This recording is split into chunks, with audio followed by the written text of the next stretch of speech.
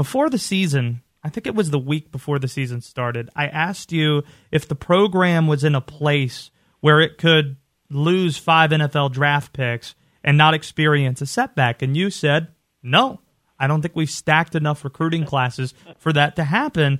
Then the week of the Virginia Tech game, it's still something that, I remember you saying at your press conference, you said, even without Sam Howell, next year's team will be more talented than this year's team. So there were some signs that maybe the hype was a bit out of whack, but when did it become evident to you that the expectations didn't match with what you were seeing at practice? I think it was the first day of spring practice when we got through, and I said, we're not as good. And everybody's got us number 8 or number 10 in the country. So that was because of the way we finished, and our team played so hard and so well against Texas A&M without our guys that opted out. And they were 5th in the country, so I understood why everybody got where they got, but they don't realize the leadership, the ability. All 5 of those guys, or 4 of those guys, are playing on NFL teams, and they're playing very well. Javonte Williams is dominating the NFL as a rookie. Michael Carter is one of the best leaders I've ever seen.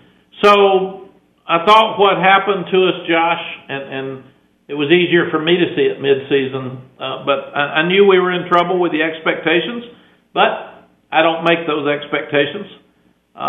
Media makes those, fans make those, and I got it.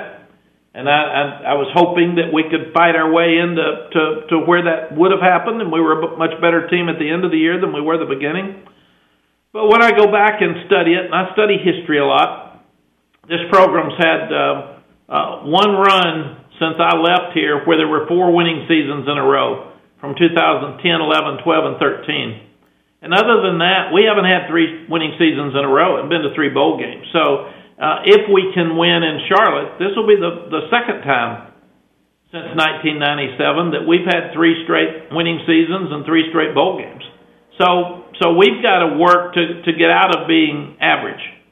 We were the worst team in the league when we got here. We way ahead of expectations the first year. Last year, going to the Orange Bowl, we were way ahead of expectations. This year, we got back to where we probably really are, and that was we were a middle-of-the-road team. So a lot of great things happened this year that because of the expectations in preseason, we've all kind of forgotten.